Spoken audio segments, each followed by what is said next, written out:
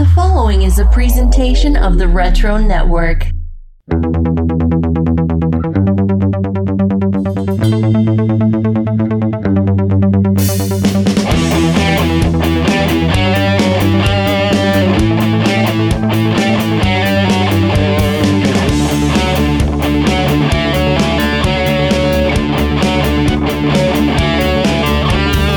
Greetings, geeks! Adam coming at you here with another edition of Wizard's Half. This is mini-episode 57.5. These are the episodes where we get into all the details we didn't have time to explore on the main episode, and I will tell you there were so many stories from our guest Jason Liebig on episode 57 that we definitely didn't have time to get to it all, and we're going to try to make that up to you here as we get into the excitement that was part of Wizard 57. I mean, just the response we've gotten on social media posting the Liefeld and Lee Jam cover, as well as the Alex Ross cover in particular, crossing international lines. People love Alex Ross's art, and that continues to endure. But one thing that we love around here are giveaways, free stuff. So let's get into Cap's Kooky Contests.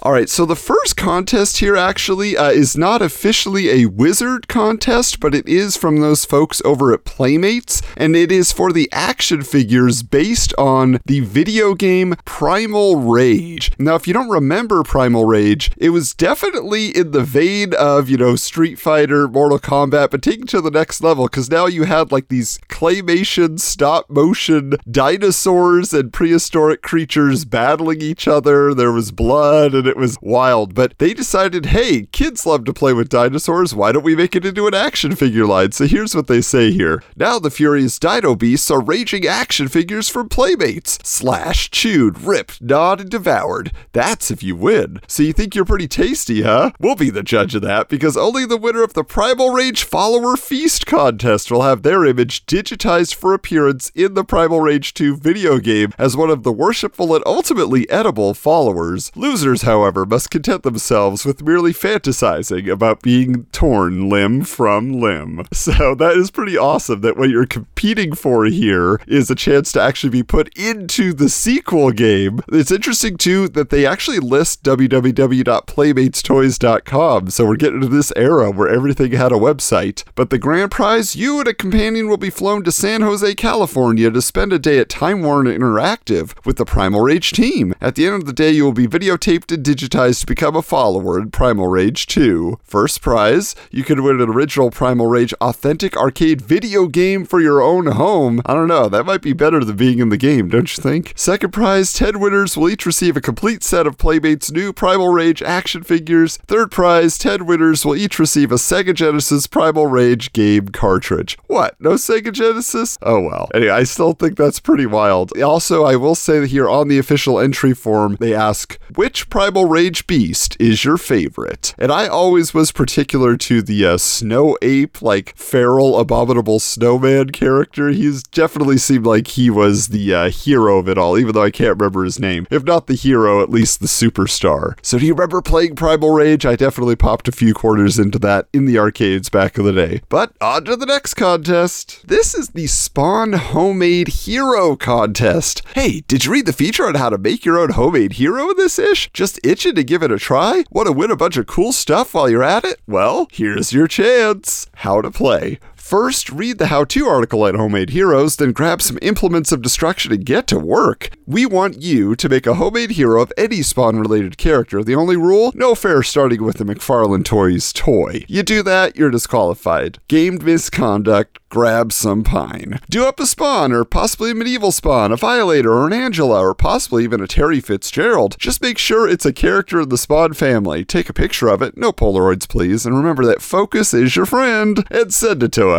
The top homemade heroes will win some keen stuff. Grand prize, one talented reader will receive one big slew of McFarlane Toys as chosen by McFarlane Toys. Well, that's interesting. Tons of figures from Commando Spawn to Cosmic Angela, and that's not even all. 2 toys of the winner's choice will even be autographed by comic artist, toy designer, and softball player par excellence, Todd McFarlane. Interesting, so I guess eventually they'll give you a list, and then you say, yes, I want my Clown 2 signed by by Todd McFarlane. Second prize, 15 readers will receive a randomly selected McFarlane toy autographed by Todd McFarlane. Now that is interesting. I just think an autographed McFarlane toy is a pretty nice collectible to have. It says, this contest is sponsored by McFarlane Toys, guys who sure know how to mold plastic. All right, let's check out the homemade legal text here. Contest is open to anyone except employees of Wizard Press, Todd McFarlane Productions, and their immediate families, or the Hansons. The Hansons!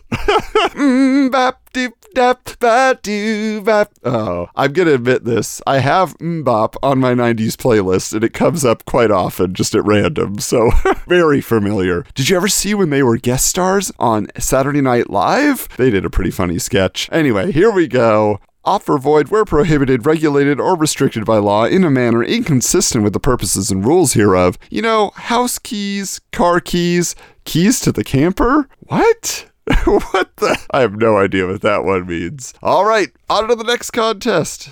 All right, now this is kind of a fun play on words because they have here the Miramax, Dimension Films, Pressman Films, and Kitchen Sink Press present the Count Them Crows contest. Bird watching was never so much fun, but the Count Them Crows contest, kind of like Counting Crows, the band, right? Very popular this time. Says here, want to go to the movies? This summer, the Crow City of Angels will be coming to a theater near you. Fine people sponsoring this contest want you and 50 of your friends to go to a special preview screening. That's right, we said 50, the big 5-0. And the hardest part of this contest will probably be finding 50 friends. But hey, if you offer something as cool as this for free, you'll definitely make lots of new friends. Yeah, that's what I was just going to say. I don't know that I had 50 friends in 1996. I was lucky that I had 5.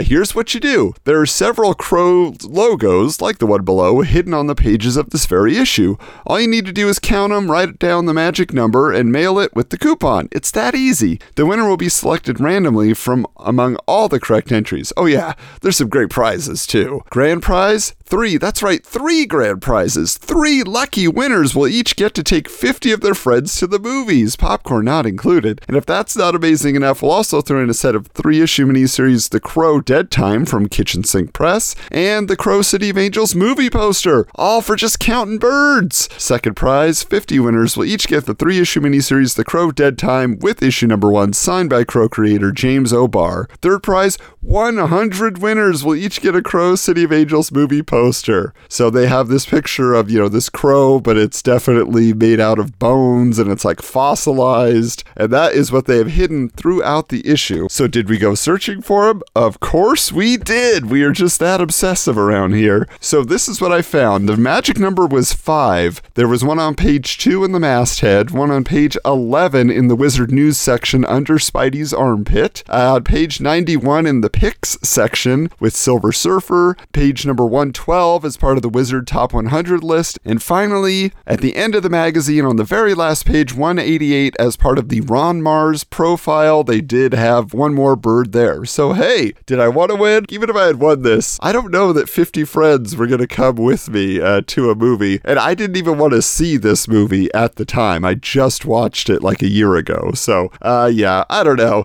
It's an interesting prize, but I don't think that anybody probably was able to gather up that many people. Although, I don't know, I would love to hear if you're the winner of this contest, please reach out to us. Of course, on the entry form, they've added a few more jokes. So in addition to how many crows that you have to write down, buttered or plain? Buttered or plain your bread, I'm going to assume? Your crow? Anyway, let's get into the 1 for sorrow, 2 for legal text. Contest is open to anyone except employees of Wizard Press, Miramax, Dimension Films, Pressman Films, Kitchen Sink Press, and their immediate families or scarecrows. Wow, so that's it. Or scarecrows. Offer void where prohibited, regulated, or restricted by law in a manner inconsistent with the purposes and rules hereof. Don't you hate all the gooey stuff on the bottom of your shoes when you go to the movies? Ew. That is true. The sticky floors, though, I feel like that's part of the movie theater experience. Somebody spilled their Coke, it gets swept up in that area, but it doesn't get totally steam cleaned or anything like that. Yeah, you're going to deal with that for a while.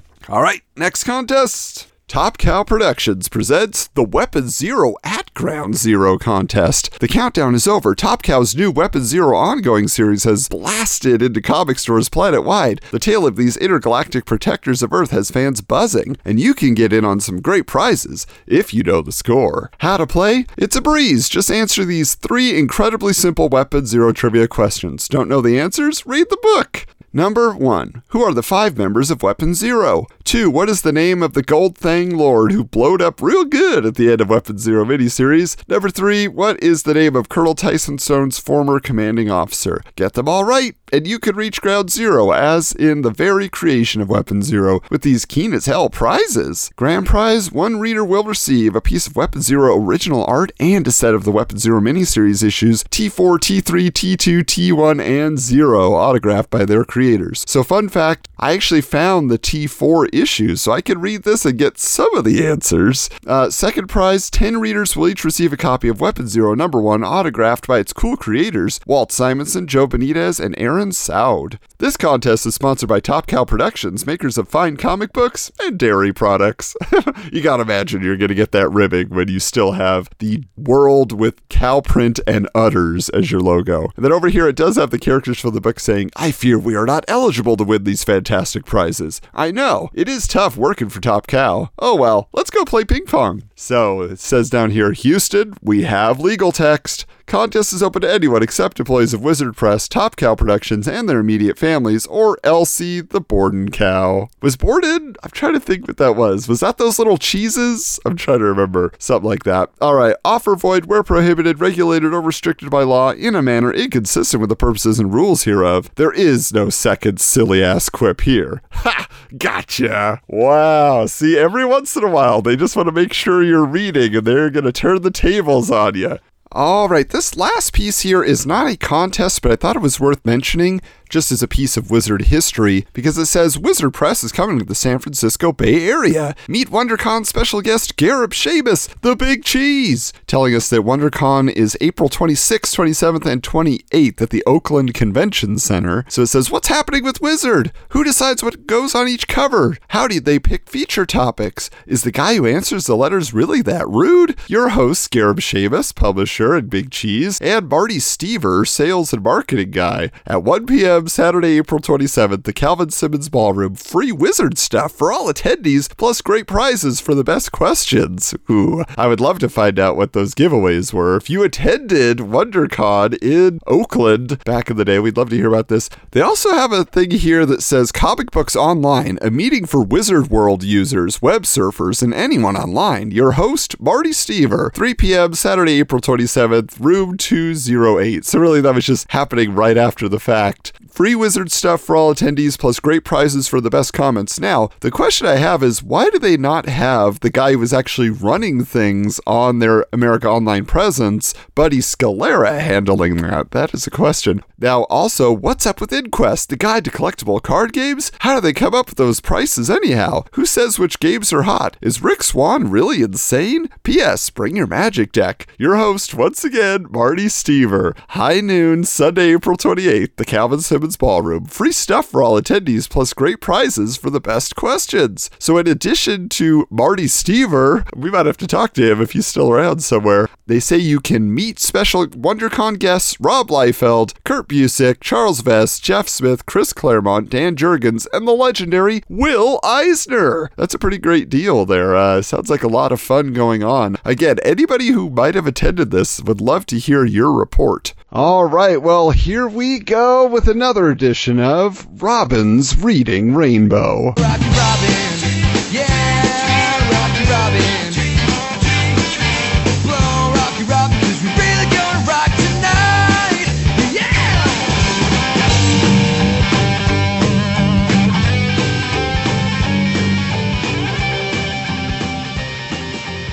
Now Now, this time around, this was a guest submission, if you will. We had a regular guest here on the mini episodes, and of course you heard him on the most recent edition of The Wizard Files as we were interviewing Dave Olbrich, the publisher of Malibu Comics. So he is here with us now, Mr. Chris Bailey, aka @Charlton_hero. How you doing, Chris? Oh, listen, I've just been bit by one of these parasites, and I've just become one of the Bloodlines characters. My goodness, what an honor this is. Yeah, watch your spinal column. Thanks for having me again, Adam. My goodness, it feels like it's been a long time. Yeah, we've actually been planning this review for quite a while. You suggested it a couple months back. You're like, yeah, have you ever read Hitman? And I was like, I have never read Hitman. In fact, Hitman is a book that I see constantly in quarter bins. It is a book that I remember coming out, but I just assumed, oh, it's DC's version of The Punisher. I don't read The Punisher, so why would I read this? And I just always avoided it. And then you suggested this, and boy, am I glad you did, because there is a ton of fun to be found within these pages. But he didn't start out in his own book, Chris. Why don't you tell us a little bit about the origins of Tommy Monahan, the Hitman? Oh, my goodness. Mr. Tommy Monahan, he debuted in Demon Annual 2, and let me tell you something about this whole crossover. So DC had a crossover. It was called Bloodlines, and that was in 1993. And it was one of these things, we were in the era of the annual event. You know what I mean? Marvel was doing it for years in the 80s. Stuff like the Evolutionary War. DC had moved in and they had Invasion and all kinds of things. So the annual thing was a big deal. And this one, Bloodlines, crossed over into a multitude of annuals. And it introduced a whole new cast of characters that DC were basically hanging their hat on to introduce a whole bunch of new books. So, I mean, you got characters such as Blood Pack, Razor Sharp. You had Argus, Gunfire, Loose Cannon, Anima, Cyber Rat. And, of course, our hero today, the Hitman. And, boy, I really dug this character for something that crept in the back door on me in a Demon Annual. And I'm not a Demon fan whatsoever, but basically a Hitman gets infected by an alien parasite. All of a sudden, he's able to predict the future like seconds before it happens, and he's fighting giant parasites. He's in Gotham City, so he's based in the Batman universe as well, which is also ultra cool because you get to see him cross over with Batman in an early arc. He's a Garth Ennis character. Are you familiar with much Garth Ennis work? Read some Preacher, and so I've checked out some things here or there, some of his also very dark and violent Marvel stuff that he's done. Yeah.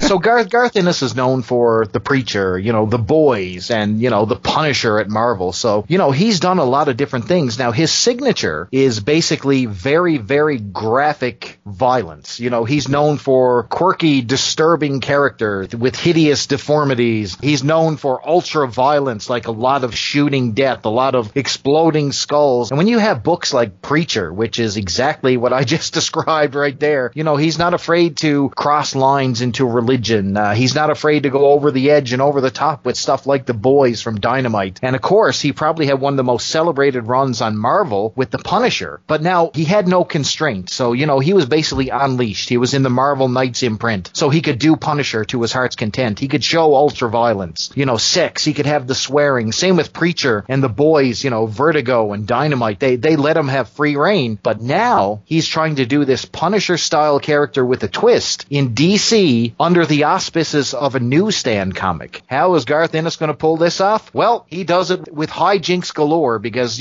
Tommy Monahan, the Hitman, is actually comedy gold. So if you're familiar with Justice League, where they had, J.M. DeMatteis and Keith Giffen, they had the Bwahaha League. This is a similar in that vein where they took the Hitman character, a Punisher-style hero, and added 1,000 laughs and a lot of gruesome uber violence. And, the result is hilarity. And I just love this character. So I did go back and read that Bloodlines annual, and then I did read the first few issues of Hitman just to get pulled into his world. And like you said, it's kind of interesting that he gets these powers from this alien parasite. The way that whole Bloodlines thing worked is an alien would take your spinal fluid and leave you superpowers in return, essentially. Yeah, so they're giant hulking beasts. They have extended necks. They have a weird, almost dinosaur-like head with like a flowing mane of hair. It's a really, really unusual looking monster. And yet they have stolen 100% the little xenomorph tongue head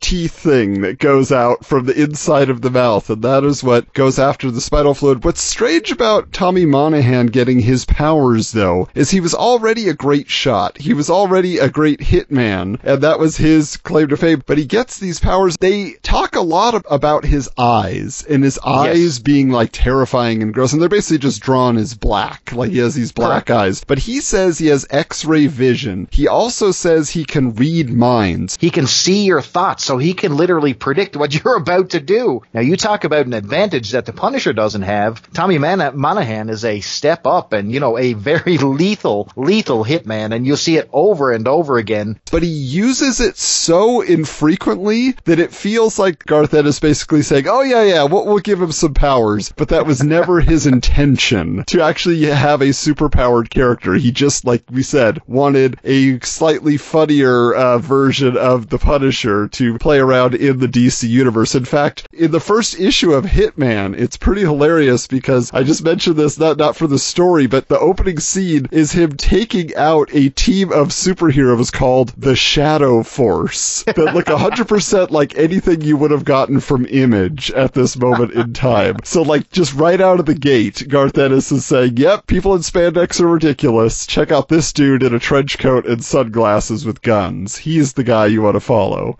And that continues too, and we'll see this in one of the issues. We see a character introduced that is clearly a not so much, I wouldn't say a homage, a direct insult to Image Comics, and we'll talk about that a little bit later on. I have a question for you, because it seemed to be inferred in that first appearance in the Demon Annual that he was Irish, like he was maybe some kind of Irish hitman who had moved to the Gotham City, and yet they don't seem to play that up at all in the regular series. Did you feel like that was where they were leaning, or did I just infer that somehow? Oh, no. There's definitely an Irish twist. The name Monahan as well. He goes to Noonan's bar, you know what I mean? The sleazy bar. There's all kinds of different, Irish aspects to this character. So I definitely think it was intentional. I think that they were definitely going for an Irish spin there. Okay, well now, talking about this storyline here that we're getting into, which is his second arc. The first arc was, I think, just DC's way of saying, you gotta give this character a high profile. He gets hired to go kill the Joker in Arkham Asylum, and of course Batman doesn't like that, so he gets involved, and it's a story, but I feel like this arc is what Garth Ennis intended to launch the series with. This is the type of story he wanted to tell, this 10,000 bullets, so it's really interesting who the villain of this piece. Why don't you explain to us who the big bad is, the big boss? Yeah, so in this particular aspect, Tommy is matched up with a man who's considered the world's greatest hitman. So it's Johnny Navarone. And he actually takes a significant wager from a local crime boss, and boy, Mr. Dublez, I think that's how you pronounce it, is it not? Although, if you look at it, the name is a bit of a play on words, because this is actually two crime bosses, because they are Siamese twins. That's right. And it is wild. Dublez, but doubles, if you really, read it a certain way. And so it is pretty hilarious. I mean, just right off the bat, like you said. Yeah, and one side of him is actually dead. One half of the Siamese twin is dead, and the other brother just basically carries him around like he's dragging the corpse of his own brother. Now, I think where he gets the, like you said, now Dublez, saying double, he feels like a very, very crazy, like almost like a Dick Tracy style character, you know what I mean? Absolutely. He feels inspired by the Dick Tracy with just like a Garth Ennis spin. And let me tell you something, I think I would pay money to see Garth Ennis do Dick Tracy. Oh, that would be amazing. That would be an interesting take for sure. Yeah, I know Mike Allred did it a couple years back, so maybe it's Garth Ennis' turn to get in there. But basically, the surviving doubles, he does make mention that Monahan killed their father and killed his brother. So that's why he's out for revenge. That's why he's hiring this Johnny Navarone, which there's got to be some relation to the film The Guns of Navarone. Oh, definitely, absolutely. Yeah, it's all played for laughs in a big way. But Chris, when we were preparing for this, you mentioned Navarone had a very familiar look. Who does he look like to you? If you're familiar with the Batman animated series with Bruce Timmart, I mean, this is literally a gangster from the Bruce Timm series. I would say he looks like the human half of Two-Face. Yeah, the original version of Harvey Dent before he gets scarred, yeah. And he's a cool-looking character. He sort of has an anticlimactic ending, but let me tell you something. For about 4 issues, you got to believe that this guy was going to be, the #1 hitman, was coming after our own hitman, Tommy, and hijinks ensue from there. Yeah, so the first issue of the arc is basically all set up for those types of things, and you're getting to know Tommy Monahan's world, like all his friends that he hangs out with and plays poker with at this bar. It's a great cast of characters. We don't have to get too detailed into it, but just to say that Garth Ennis is so skilled at writing characters. It's the same in Preacher. Like, everybody is distinct. You understand where they come from. You like them a little bit, or you're a little annoyed by them, but you see why they're kind of allowed into this social circle, and then the artist we haven't mentioned yet on all of this is a guy named John McCrea, and he really gives it kind of, I think this is the way that they got around the violence to where DC would accept it, is he's got a slightly cartoony style. It's exaggerated, and so when there is violence and heads exploding from bullet shots and whatever else, it does actually look more humorous, I guess, than anything else. It doesn't look too gruesome. I agree with you, and I think what originally drew me to Hitman was the John McCrea art. I mean, it is definitely distinctive. It has its own vibe. The characters are rendered in a way that you've really, really never seen them before. I mean, you have Batman and the Joker, and the McCrea versions of these things are really, really something to behold, and he really, really does a good job, and he can draw extreme detail when he needs, but he keeps the violence cartoony, which literally offsets any negativity that DC would intercept from this stuff. But let me tell you something. This is full throttle Garth Ennis under the guise, I will say, of a funny camp book. Yeah, again, it is so clever, and there is a lot of parody of certain, tropes of the spandex superhero set, and I think we have held off long enough, Chris. We have to get into issue number 5 of Hitman, which has the cover declaration, "Enter Night Fist. He will hit you with his fist." And it is a very Jack Kirby style drawing on the front with this fist just coming out towards the reader. Everything is kind of blocky, but the art in here is just fantastic. The opening page with Night Fist is he is prowling on top of a building. The moon is behind him. There are searchlights, and he is gritting his teeth. He's saying, "Coke-dealing scum, Gotham will suffer your evil no longer. Prepare yourselves for justice at the hands of Night Fist." And describe his weapons here and his outfit here, Chris. Oh my God, Night Fist. So he basically, if I'm looking at Night Fist, he looks like Shadowhawk, a combination of Shadowhawk and Batman. But the only thing, he has giant metal fists. Now, these are not just gauntlets.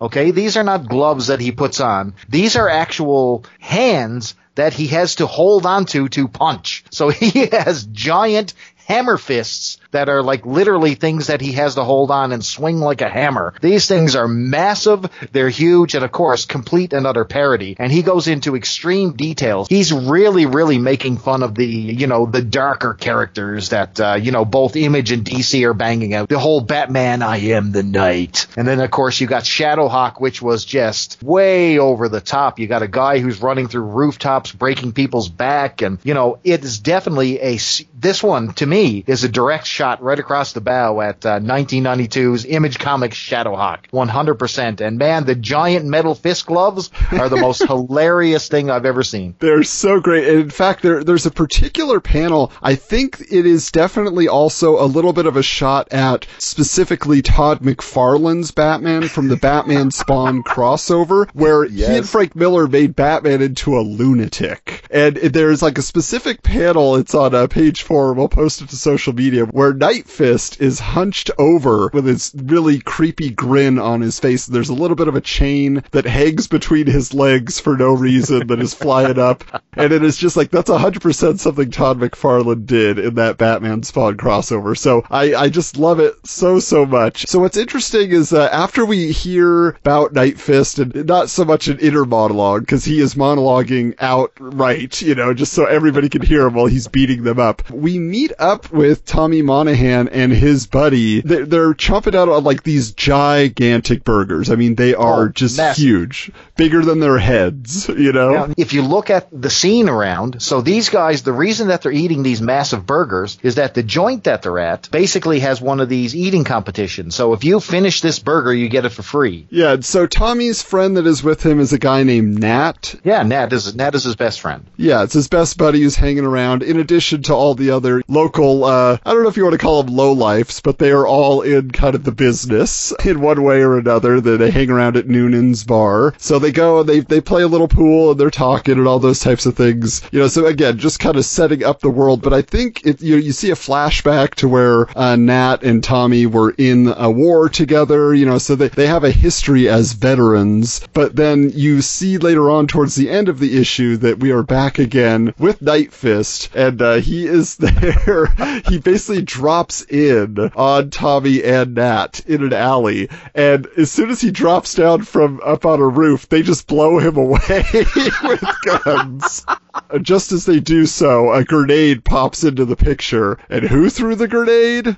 Oh, it is Johnny Navarone. And, buddy, he is ready. He emerges out of the fire. Like, this is a cinematic scene. You can almost picture this, like in a movie frame. Massive explosion, and out of the fire and smoke comes this hitman in a white suit. And the slicked black hair, and he's got the gun extended, and he's ready to take out Hitman and Nat. And I just love this scene. It's really very cool, like you said, just the layout of it all, and it bleeds quite literally into issue number 6, where basically we open on this monologue by Navarone, where he says that he goes into all these towns, and everywhere he goes, he faces off against the one that everybody's afraid of, that everybody says is the best Hitman, but he doesn't brag that he's the best Hitman, because why state the obvious? Which is just great dialogue. You gotta love it.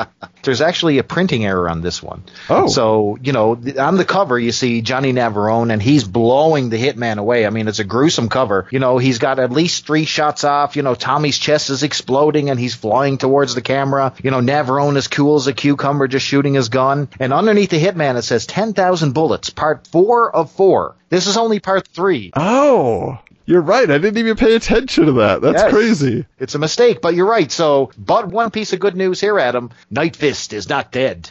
Yeah, he wakes up. You see he has some sort of bulletproof armor as part of his costume. So he just wakes up and goes, "Holy God!" And then he just kind of disappears. But then meanwhile, Tommy did take several shots to the chest. He got it bad. And so Nat, they're talking about can you take him? Who's going to help us? All the other friends are too far away. So he has to go to the apartment of his girlfriend. And so in the early issues of the series, he met up with this woman. He told her he was a hitman, but she didn't believe him. She thought he was just messing around. And so basically when they show up and he's all bloody, she's like, "What is going on?" He's like, "I tried to tell you, you didn't believe me." And then she wants to call the cops, but Nat's like, "He'll be dead. Do you want to deal with that right now?" She says no. So basically they call over one of their friends to fix him up. But in the meantime, we see that Navarone goes back to Dublaze or whatever, and he basically admits that he didn't see him die. He didn't kill Monahan all the way, and so the contract is still kind of in play. Like, Devils is not happy with this. He's pretty upset. But meanwhile, you find out that Tommy's been out for a week recovering from all of this, and when he wakes up, the girlfriend's basically like, "It's over, get out of my apartment, you lied to me, you're terrible, you're all scum," and then basically just kind of kicks Tommy and his friends out. So it's kind of one of those heartbreaking moments, part of this downward spiral for the character. It's about to get worse, but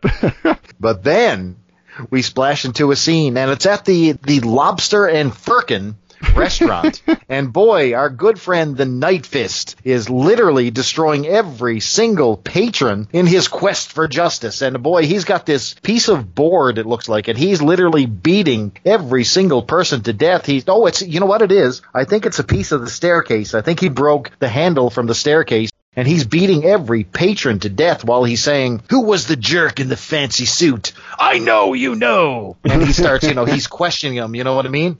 And boy, is he just taking people out.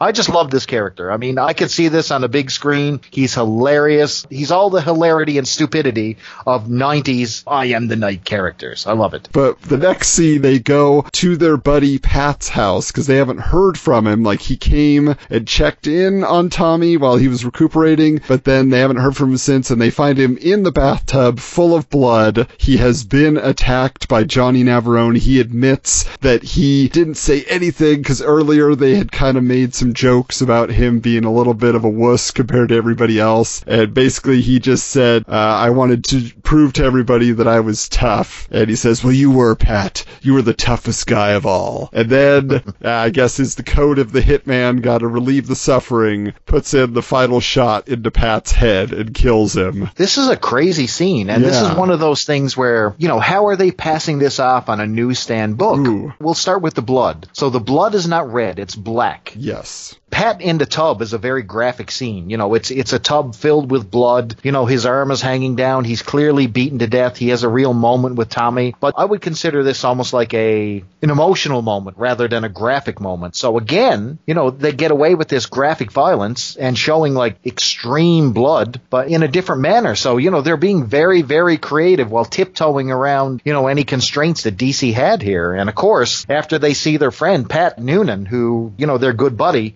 die in the bathtub, and boy, it is game on. They know exactly where they have to go. They're going to go right to the source. The man who did this, Mr. Dublez, is going to get a visit from Nat and the hitman. And buddy, I guarantee you, when he says they're going to just go and they're going to kill every single one of those worthless sons of bees until every one of them is dead. That's all their plan is. We're just going to go kill them all.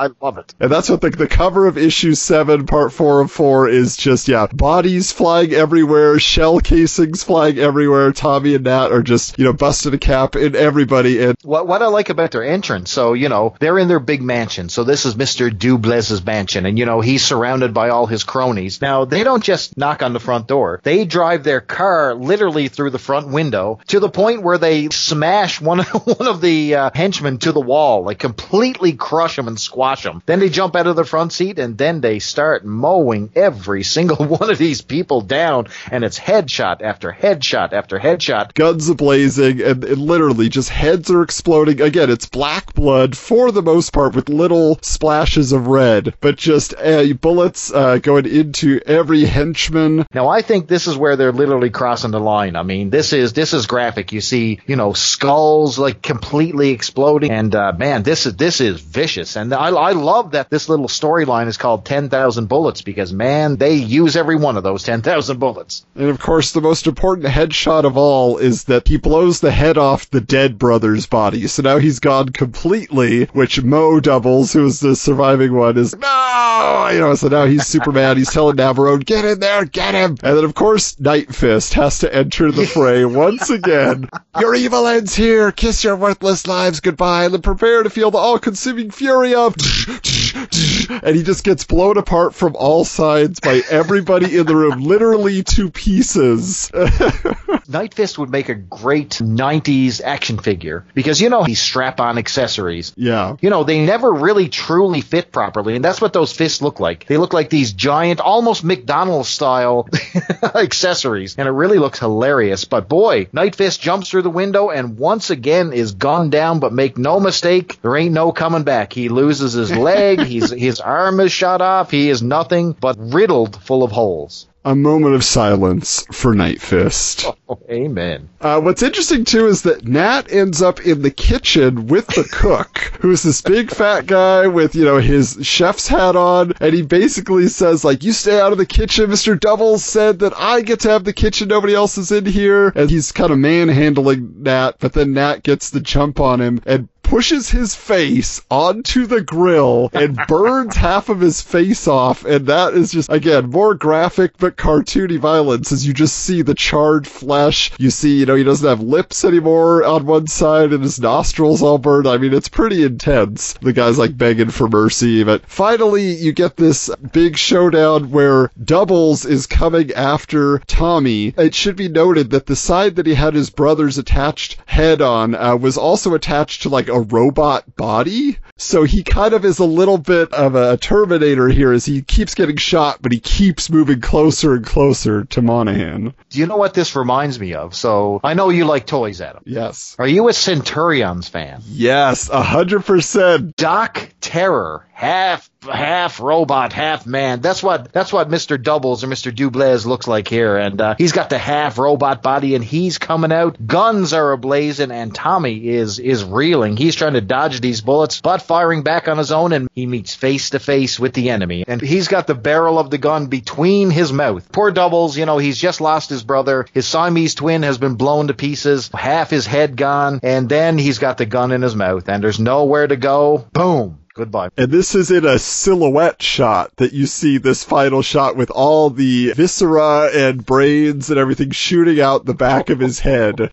Just a ba-dam! And then, you see a big chunk of what is either part of his skull or the brain or both, like flying off in the distance as well. He's taken out the entire head here with this shot. Yeah, so then now it's time for the final showdown with the man who thought he was the best, who is here to take out the best. So Navarone is there. He gets a shot off into Monahan's arm, and as he falls, he says he manages to get a wild one off on the way down. So he takes one last shot, and then you see Navarone's expression change, and he just looks down. They're in the rain. There's no dialogue. There's nothing on this page, and you just see two fingers next to like the shattered barrel of a gun and a shell casing by Navarone's foot. You're like, oh. Yeah, so he basically stole his career. Navarone makes his living as a hitman, and the ability to shoot is obviously your lifeblood. Now, the ultimate hitman, Johnny Navarone, has been bested, and Monahan gets right in his face. He cocks the pistol. He puts it to his head. You'd think that Johnny Navarone would admit defeat and take it like a man, but instead, he almost begs Tommy, hey, we're the same kind of character. We live the same life. Why don't we join up? He's asking Tommy not to kill him. Why don't we team up and, we can take on the world together. So his final words here is Monahan has the gun in his face, and Navarone says, believe me, Monahan, we're better than the rest of these scum. And then he says, but we're all scum, Johnny. What? We're all scum. Ba-dam. I like the sound effect. Ba-dam. Ba-dam. We've been talking about all the violence, all the over-the-top mayhem, and all of that, but Ennis always manages to bring it back down to the core emotion of the characters and everything like that. So what you have, Nat shows up on the scene now that all the carnage is over, and he says, basically, we gotta get out of here. The cops are coming, but he takes a moment for his friend. He says, one other thing, Tommy, this ain't the time for you to freak out completely either. You lost your girl and your homie, and that sucks. But you don't gotta let it cripple you, You gotta keep that straight in your head, or you're gonna be ready for the rubber wallpaper, man. Okay, lecture over. We leaving. So you just get that moment where it's just like you got a friend who's gonna talk you down and get you through it. And that's what this has been all about, really. Has been about friendship. And literally, if you follow the entire run of Hitman, and you get to issue 60, you get to see that friendship is forever. And I will leave it at that. But let me tell you something. There is a very, very emotional end to the Hitman saga in issue 60. So I'm not going to spoil it here, especially if you take a look at 10,000 Bullets. I guarantee you are going to be hooked. And, want to read more because, we get one heck of an interesting cast of characters in these books. Some of the supporting cast are like something you've never seen before in any book. And, the craziness of Garth Ennis continues, and some of the characters and villains that he creates just in this title alone. And it's exclusive to this book because a lot of these things rarely ever translate to DC proper. So if you want craziness, if uber violence is your thing, but mixed with a little bit of hilarity, Hitman is your jam, and you're gonna love it. Absolutely, and I can tell you can actually read the whole saga for less than $60, for probably a quarter of that price, by digging through your local back issue bins, finding the quarter box, and you will be just fine, because unfortunately, maybe not as appreciated as it deserves to be, so it is definitely out there and available. Now, one thing here, Chris, is I actually managed to pick up these issues, and as we were discussing it, I found those issues, and so one thing I wanted to bring up, though, that I found so fascinating is there is this section that's kind of like the DC news section in issue number 7 called Watch This Space. Yes. So they give an update here about what was going on at the Chicago Comic-Con in 1996. And it says here, Hitman creators Garth Ennis, who also writes a creepy little Vertigo book called Preacher, which you should check out if you're into sophisticated horror, and John McCrea were also a big hit with fans as the adventures of Tommy Monahan are taking off in a big way. The duo's low-key demeanor at the booth could probably be explained by their after-hours behavior, terrorizing editors Dan Raspler and Helix's Stuart Moore. So basically, they were hungover at the Comic-Con. But the funniest thing to me here, it says, double takes from Chicago. Mark Waid peeling off $100 bills for the privilege of dunking Rob Liefeld at the Comic Book Legal Defense Fund flush tank. And when he was finished, Mark was offering up cash to nearby fans to share the fun. If this is true, if Rob Liefeld was in a dunk tank at the Chicago Comic-Con in 1996, my goodness, I can only imagine if he did that today, he would make millions. People looking for retribution. Oh, listen, he would cure world hunger, Adam, with the amount of donations received. That's hilarious, man. I gotta say, good for Rob. He's a good sport. He's out there. He's into dunk tank. And I know, this podcast, is not a Rob Liefeld celebration of his career. But what I'll say is that he's an interesting cat. And, that doesn't surprise me that he's in a dunk tank at that point. I mean, we just had the Dave Olbrich interview where, he told the story of Rob enticing a riot by throwing out merch at one of the cons. And, Right. I can see that all those aspects of him and that character.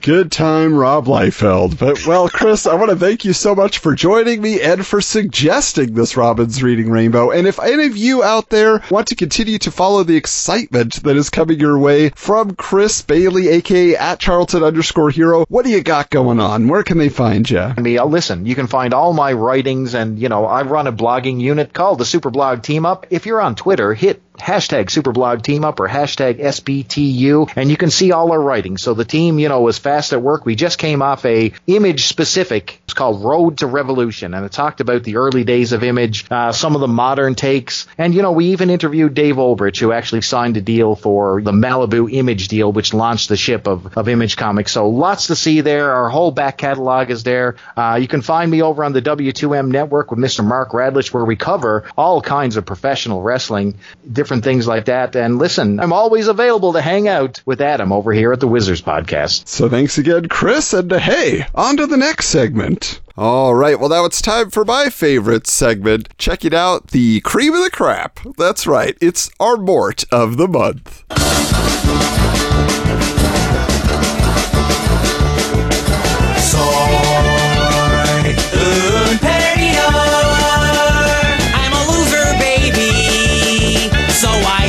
Kill me. Soy un perdidor. I'm a loser, baby. So why don't you kill me? Hey!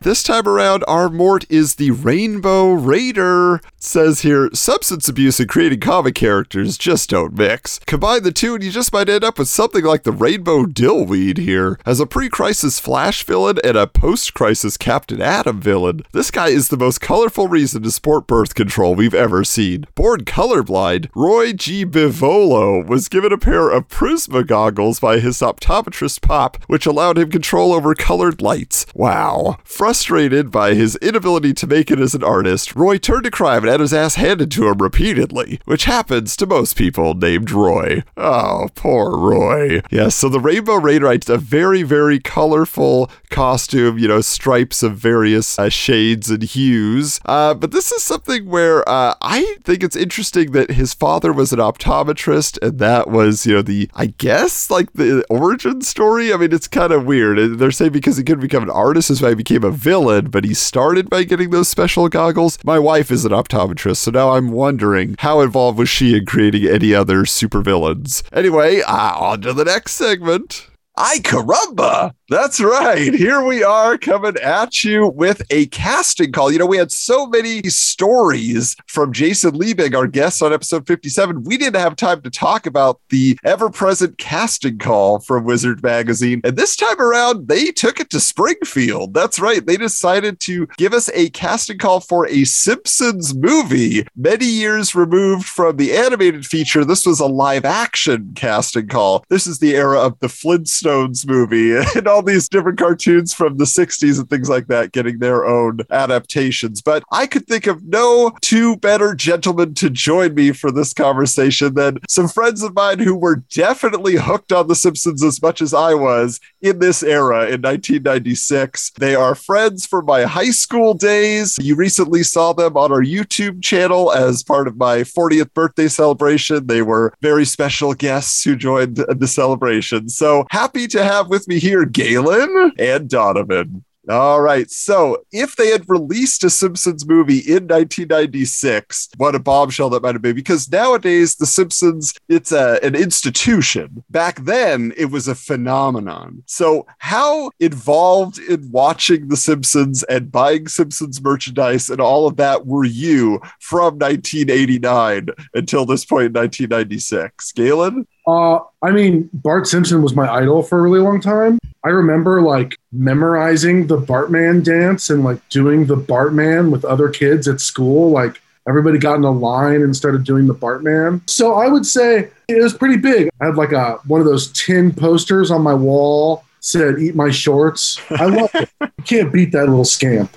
How about for you, Donovan? Because I know we have a text thread that is ongoing forever. And how often are we dropping in, Simpsons gifs and quotes? That is just the vernacular we use. So how excited were you about The Simpsons every Thursday and eventually every Sunday night? I mean, the show is so quotable. I think we've all had entire conversations that have been nothing but Simpsons quote after Simpsons quote. You can just have an entire conversation with those once you watch the show enough. I remember, Galen, actually, you had that guide to Springfield that we used to read at your house.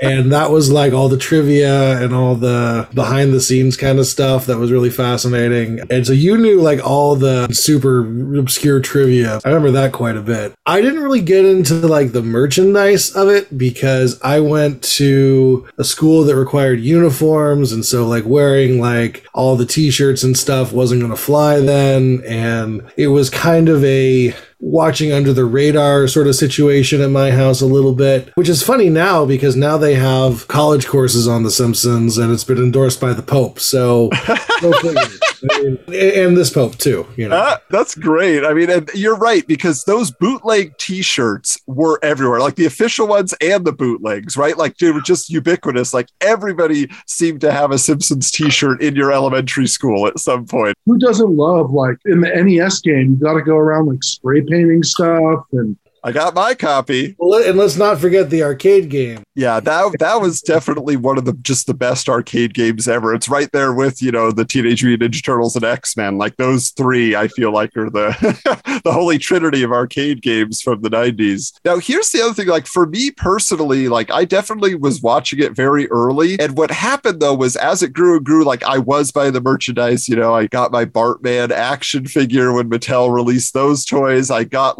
this Bart Simpson's Guide to Life. I bought the trading cards. I wanted, like you were saying, Donovan, Galen had that book. I wanted to know all the lore of Springfield and really dig in. And then what happened was when they started getting into reruns in the mid 90s. So you had your new episodes on Sunday nights, but then in the afternoons, they would run 2 episodes in our area. So we could just watch it over and over again. That's when I started recording the show. So in addition to watching, live on the broadcast, then every chance I got, every meal, I just popped in a VHS and the VCR and I'm watching The Simpsons again. I still have a cardboard box filled with my home recorded tapes of The Simpsons, even though I have 13 seasons of the DVDs. I want to ask you guys at this point, if you could do a quick calculation, how many years of your life do you think have been spent watching The Simpsons? If you totaled up the hours that totaled up to days, that totaled up to years, what do you think you've dedicated in terms of brain space?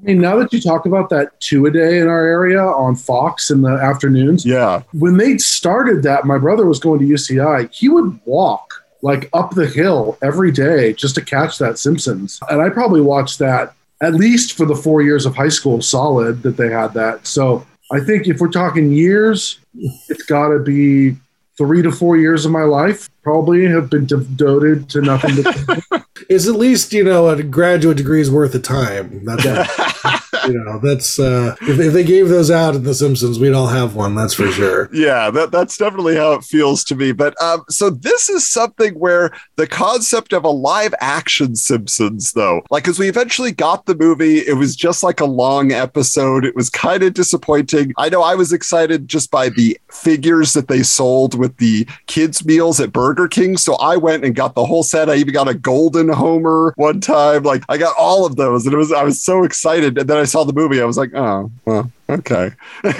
Russ Cargill is our villain. I don't know. But the idea then of seeing like on the big screen a live action Simpsons, this is what I find fascinating, their choices here. So this is how Wizard introduces the idea. Let's face facts. The Simpsons has been on primetime TV longer than any other cartoon series for over 6 years, beating out the Flintstones, which was on for exactly 6. Since that fateful January of 1990, it seems the characters have each taken a life unto themselves. With that in mind, casting a live action Simpsons flick at first seemed kind of daunting, but heck, once we started, it became easy. Here's what we came up with. So that's not that funny. Back then, just beyond 6 years was an accomplishment. Here we are 30 years later. It was crazy. So their first choice here for Homer Simpson, they wanted none other than Tom Arnold. Tom Arnold as Homer Simpson, guys. What year was this? What year did this come out? This is 1996. This is True Lies era. So the fact that Chris Farley was still alive means that's a horrible pick. Chris Farley is Homer Simpson. He would have been fantastic, and he would have been... I don't know, because later on they suggest Farley for... Barney, I think, right? Yeah. Yeah, but Barney was such, relatively, a minor character. That's true. I would have chosen a Belushi. That's what I was just going to say. I was thinking Jim Belushi in this era. He didn't have a whole lot going on. He's doing some oddball movies here and there. So he had that Soul Man show with Dan Aykroyd. Yeah, short-lived sitcom. Yeah, I don't know. Tom Arnold seems like an odd choice to me. But I guess he was more popular then. Yeah, because he was coming off of Roseanne and True Lies. Oh, yeah, that's right. That was True Lies. Because, again, he's more of a sidekick. All right, now, next here I thought was an interesting choice because for Marge Simpson, they're like, even though she does Marge's voice on the show, Julie Kavner is a shoo-in. Heck, she's got the voice and everything. So, because Julie Kavner was actually a live action actress as well. She had her own movies. Like this one, I think it's called This Is My Life. I have it on VHS over here on my shelf. So she had a legitimate career outside of just voice acting. Yeah, same with Lisa's voice actress. Yeah, Yardley Smith and Dan Castellaneta was in a lot of stuff in small roles back in the day. So I think Marge is a tough one. That voice is so iconic.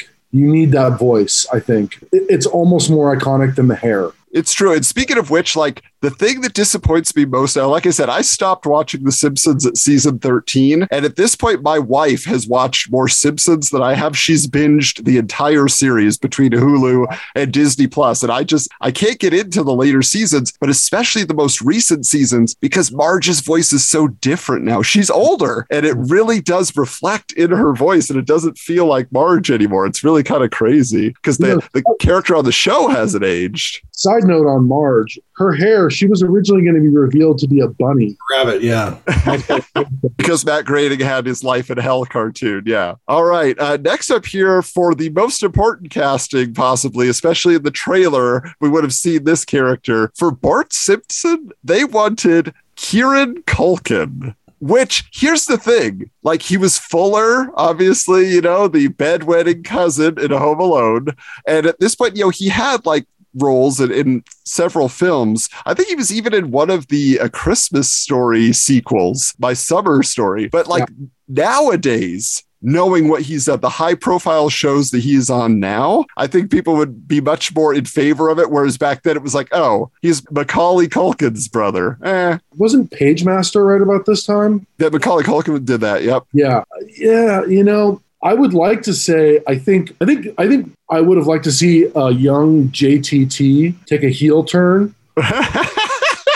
You know, I really think that's where I would have liked it. I mean, I guess Kieran Culkin's all right, you know. Yeah, like I think he certainly had it in him, but I don't think at the time we would have seen it. Whereas, Jonathan Taylor Thomas, I can't remember if it was this year or the year after, but he had played Huckleberry Finn in that Tom and Huck movie. So he had that little bit of the mischief in him. Yes. So I think that's a good pull. Now, for Lisa Simpson, this is like totally, solidified in the 90s because they wanted Lacey Chabert from Party of Five and eventually the Lost in Space movie. She has a squeaky voice, which I think works perfect. I think that's a great choice. Really and truly, I think that's a really good choice. Yeah, you lost me on that one. I didn't watch Party of Five, so. Now, for Patty and Selma, this has been an interesting conundrum, right? They are twins. They have different hair. So they're talking about just one actress to play both roles, which I think is a fascinating idea. And so they want Florence Stanley from My Two Dads is what they are referencing as her show. But I remember her. She was on the first season of Night Court. Yes, she was. She was the bailiff. Yeah. And so she's fantastic. And yeah, I think that works really lovely. She just had that droll. Perfect voice. I think, though, if you wanted to sell tickets, you'd have to do B. Arthur. Oh, yeah. I just think if you're talking marketability, B. Arthur's there. Although I will agree, her name even on Night Court is Selma. So pretty close to what you needed, right? Scratchy voice. Okay. Now, next up here, I just think this is funny because like casting for Maggie is kind of just, what are you going to do? You just need a baby, right? Like, unless you're going to go like CGI on this baby. This is where they do the bad 90s CGI and the fake looking kid. They should get the dancing baby from Ally McBeal to play Maggie. Oh, geez. But here they said they want the baby from Baby Boom. I remember the movie Baby Boom, but I do not remember the baby from Baby Boom. But I think that movie came out in like 1987 or 1988, so that kid would already be an 8 or 9 year old at this point.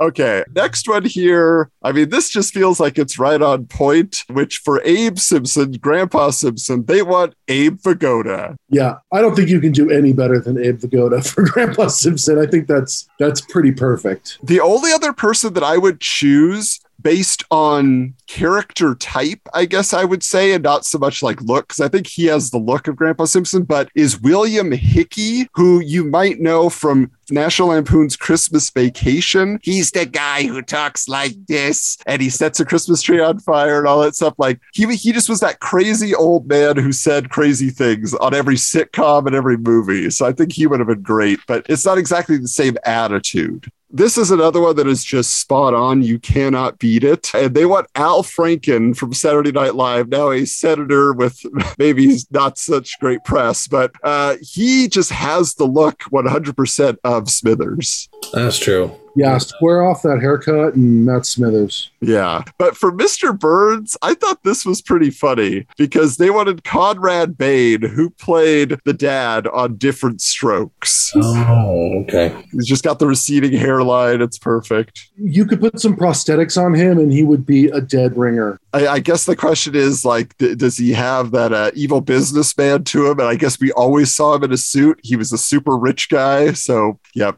Now, for Mo, I love this because I want this actor in pretty much every movie. But they chose Dan Hedaya as everyone's favorite bartender. I think Dan Hedaya is a good choice there. I think as long as he could pull off the sort of... He already has that cadence to his speech in a lot of the characters he plays. Mm-hmm.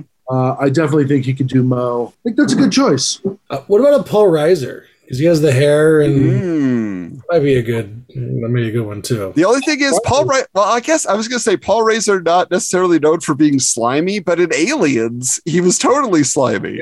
Yeah, he was a sleazeball in that movie. Because I was almost going to say, they don't have it here, which surprised me, but Steve Buscemi, but then I was like, no, Steve Buscemi has to be Herman, the guy with the one arm. Yeah, that's true. That's a better fit. And if there was ever a Simpsons character personified, it is Josh Saviano from The Wonder Years, who they claimed should play Milhouse. Absolutely. That's pretty dead on. Though was he still like, that was like teenage Wonder Years though. Yeah, he's a teenager, he's a young adult, and they're casting Kieran Culkin. Who's 10 years ago, Milhouse would work. So somebody from the Mighty Ducks who could have done it? Oh, There's got to be somebody in there who could have fit that. They were a good group of outcasts. The kid from the Sandlot, the catcher, could have been Nelson. Yeah. That would have been pretty good. Yeah. For Krusty the Clown, this one cracks me up because it would have been like a very offbeat and perfect choice if you just wanted to get a little crazy. But because he was in Shakes the Clown wearing clown makeup, they wanted Bobcat Goldthwait. That's a good choice. I think the way I would have gone it would be, originally Krusty the Clown was supposed to be Homer in disguise. Mm-hmm. So I would have gone with whoever you pick with Homer and just had him in a dual role. Like a dual role thing, yeah. That would have been fun. Wow, I like that. I think that would have been a way to go. But of course, if you're not going to do that, Bobcat Goldthwait is a perfect, I could picture Bobcat Goldthwait taking off his shirt and having 32 nicotine patches on, Hey, it's time for itchy and scratchy. Okay, we already talked about Chris Farley as Barney. I think, though, if you didn't do Bobcat as Krusty, Bobcat would make a really good... Make a solid Barney, yeah. A solid Barney. I think it would just be a fun, weird stunt casting thing. It would be off character. But what if you just got George Wendt to play Barney? Because he just has like a one-line thing and he comes in, burps, and then it's George Wendt. Like... See, I actually would put one of the Belushis as Barney. That might be. Oh, okay. Let's not forget the Belgian Animal House and how classic.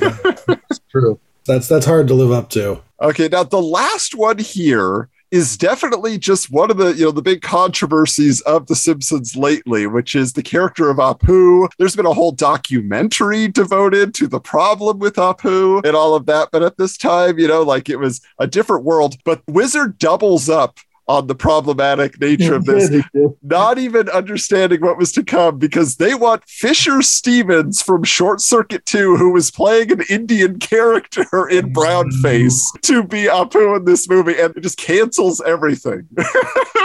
I think in 1996, that is a perfect decision. Right. But this happens a lot in Wizard, guys, is there's a lot of humor and, just references and things that have not aged well. And everything, from a certain era, in that perspective of 30 years, you're always like, oh, well, we didn't know that then. Yeah.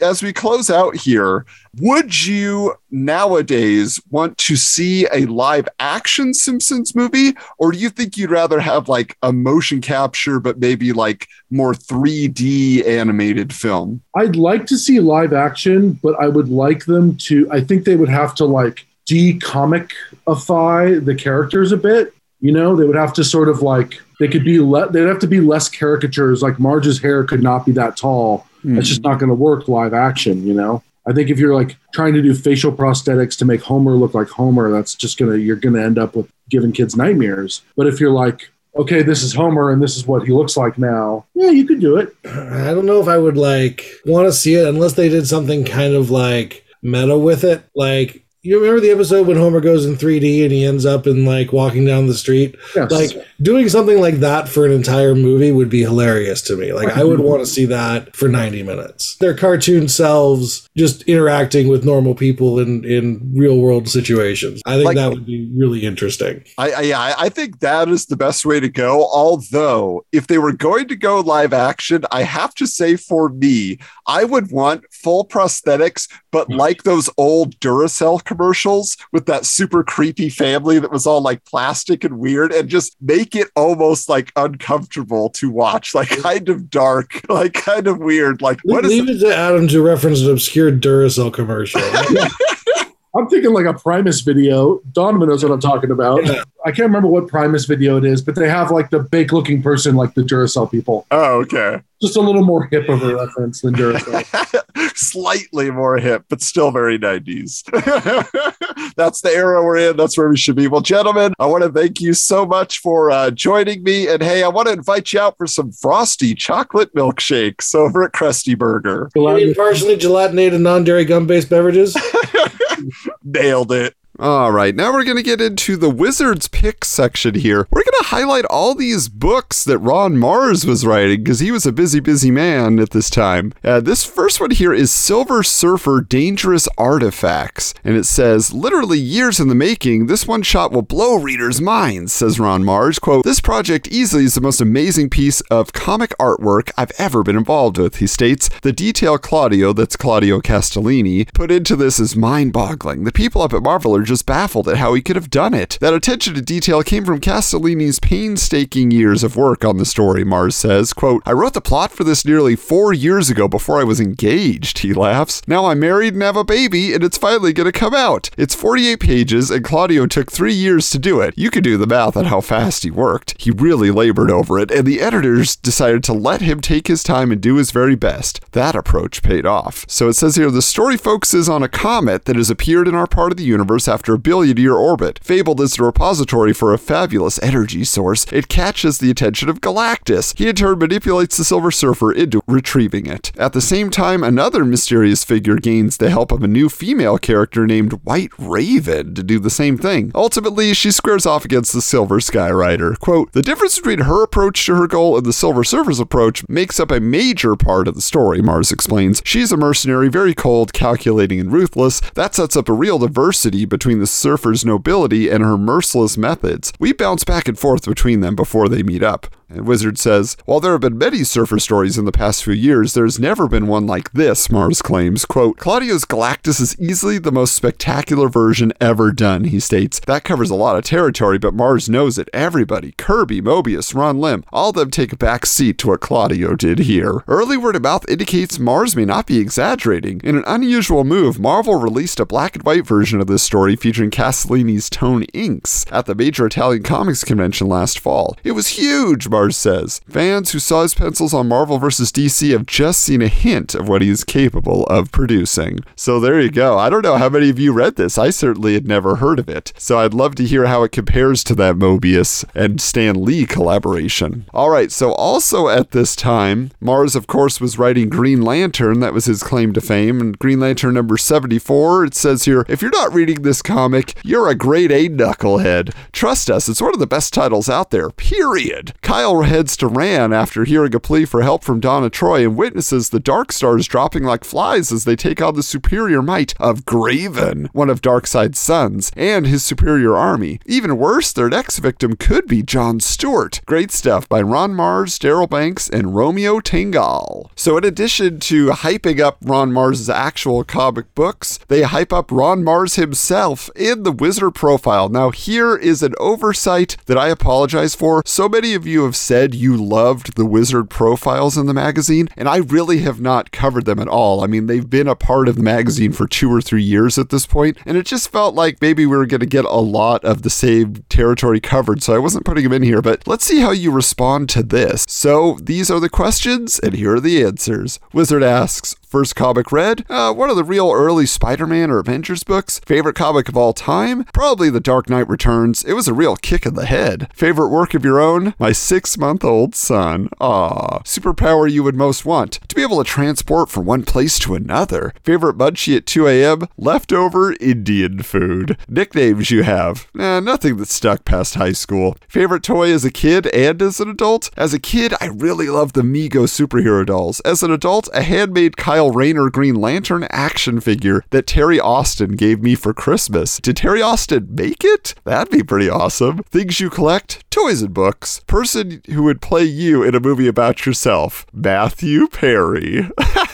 Favorite cartoon? Batman the Animated Series. Person you'd most like to work with? Mike Mignola. Person you would most like to meet? Stephen King. Favorite musical performer? Trent Reznor of 9 Inch Nails. Oh, going hard there, Ron. And favorite TV show? NYPD Blue. Oh, squarely in the 90s is this questionnaire. Last good movie you saw? Heat. And last good book you read? The Devil Soldier by Caleb Carr. Finally, if you had the power of the Beyonder, you would want to work faster faster and better. But man, Mars, you were really hitting it, weren't you? So we're hoping to have Ron actually come on the Wizard Files in the future here, because he was a Wizard favorite and he was just a fan favorite in general during this time. And so hopefully in the near future you will be hearing from Mr. Mars and get his recollections of all the coverage in Wizard Magazine. But hey, let's close this thing out. And that does it for this edition of Wizard's Half. Want to thank you all for joining me once again, and thank you to my special guests, Galen and Donovan, yes, my good buddies talking about The Simpsons, and Chris Bailey, aka @Charlton_hero, for our discussion about Hitman comics. And speaking of Chris Bailey, if you haven't listened to it yet, just before this episode, we dropped an interview with Dave Ulbrich, who was the publisher of Malibu Comics in the 90s, and we talked all about the launch of Image Comics and the Ultraverse and so many other details of that era. He was a super nice guy and a lot of energy, so I definitely recommend that edition of the Wizard Files, and thanks to Chris for setting that up and his collaboration with the Superblog Team Up, this big event this year where they're talking all about the launch of Image Comics, so you can go find those various postings. Now, as far as our next episode, we are not going to be doing a main episode. Of course, we are recording episode 58 covering that issue with returning guest Gabe of Gabe Loves 90s Comics, because he does. He wants to talk about them. But we are doing a special issue, yes, the Spawn Tribute Edition issue of Wizard, with a special guest who is awesome. You know him because he loves Spawn. In fact, he has one of the most extensive Spawn collections in existence. It is Ty Diaz, aka @PogoMan on Twitter. You know him by the hashtag Spawn Hunter. He and I had a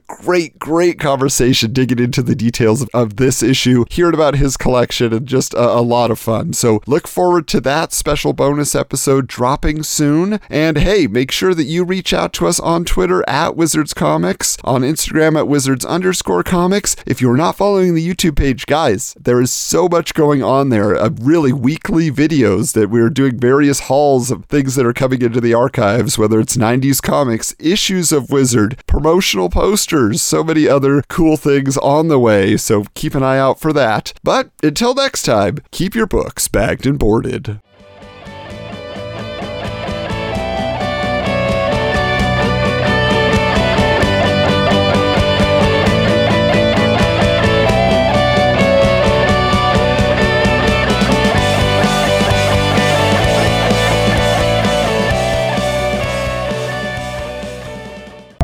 This has been a presentation of the Retro Network.